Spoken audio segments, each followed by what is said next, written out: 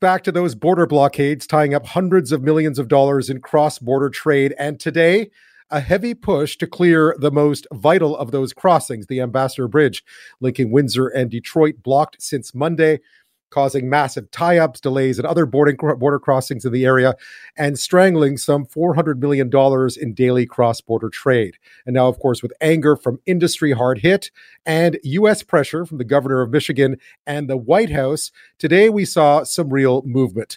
Ontario Premier Doug Ford declared a state of emergency. Here's what he had to say. And I will convene cabinet to use legal authorities to urgently enact orders that will make crystal clear it is illegal and punishable to block and impede the movement of goods, people, and services along critical infrastructure. Police apparently handing out flyers to protesters in Windsor, warning them about the provincial state of emergency, the risk of fines up to $100,000, a year in jail. And while the Prime Minister once again warned protesters at border crossing in Coutts, Alberta, Emerson, Manitoba, and Windsor, and of course still on Parliament Hill, where there are many people this evening, he told them once again that it was time to pack up and go. I want to make something very clear. The illegal blockades seeking to take our neighborhoods and our economy hostage, and the collective COVID fatigue we are facing are two very separate things. The Prime Minister there, once again, stern words, but apparently there's lots of festivities on Parliament Hill tonight. So at least no one's listening there, at least not yet. Windsor, though, has been the focal point of movement today. And late today, a judge granted an injunction filed on behalf of industry groups and backed by the City of Windsor to clear the blockade of that Ambassador Bridge. The Automotive Parts Manufacturers Association was one of the lead groups in that injunction. And President Flavio Volpe joins me now. Welcome to the show. So what did the judge weigh, and how did they decide that this was, in fact, the way to go after the arguments were made on your behalf? First of all, thanks for having me. The judge was weighing arguments for the defendants about civil liberties and the Constitution and their right to protest.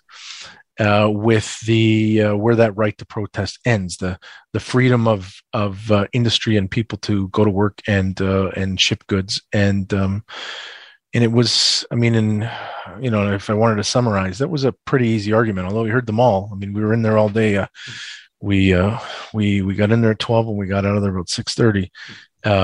It was very clear to everybody involved. The Attorney General of Ontario joined, and the City of Windsor joined, and we led it. But they were able to make arguments on intervener status that were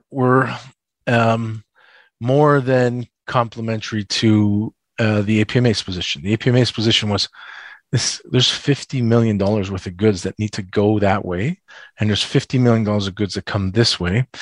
And if it's stopped, 140,000 people are sitting home without work, which is what happened today.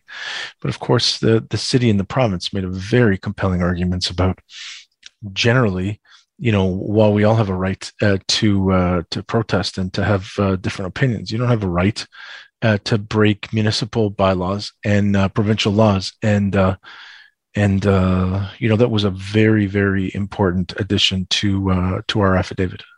What has been the impact already? Well, in my affidavit, I said that the impact was about $600 million. Probably about 4 or 5 days worth of work for people by the time we can get the whole flywheel going again. You don't just turn on the factories again. You've got to sequence your production and deliveries with your customers on both sides of the border.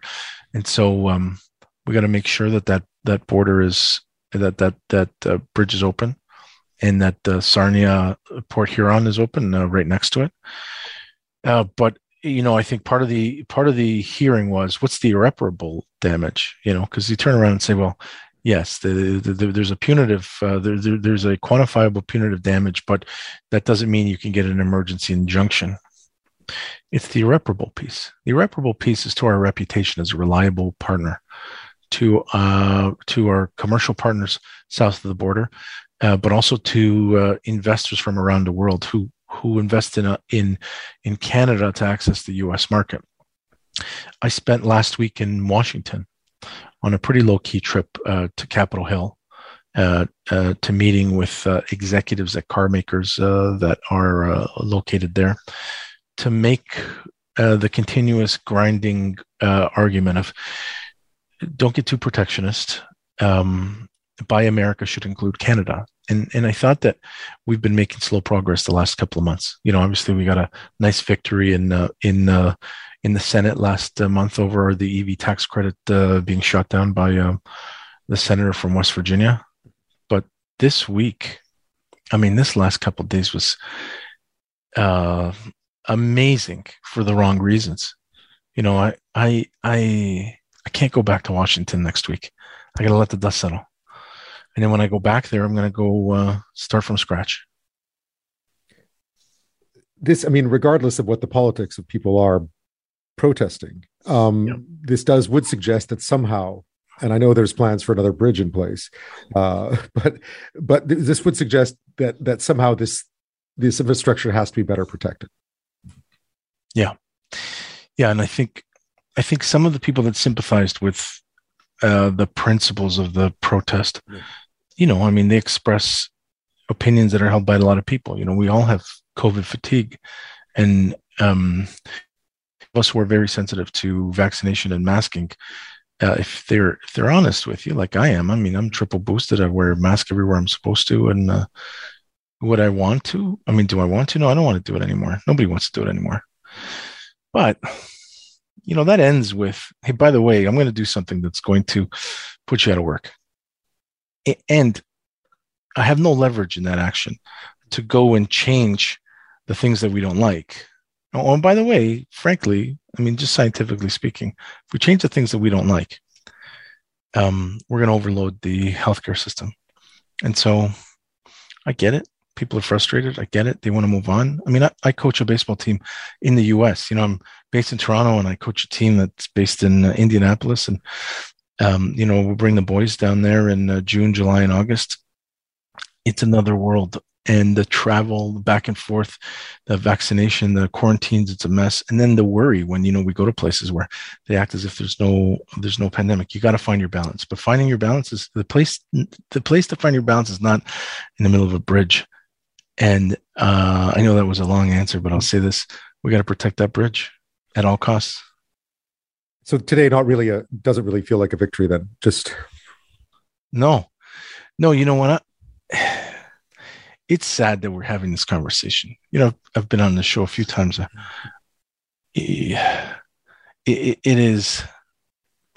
I made a statement after the injunction. I take no. There's no glee in this. There's no victory in this. It's, you sunk the ship, but we found the shore. It's a big problem. Flavio Volpe, thank you as always for your time. My pleasure, Ben.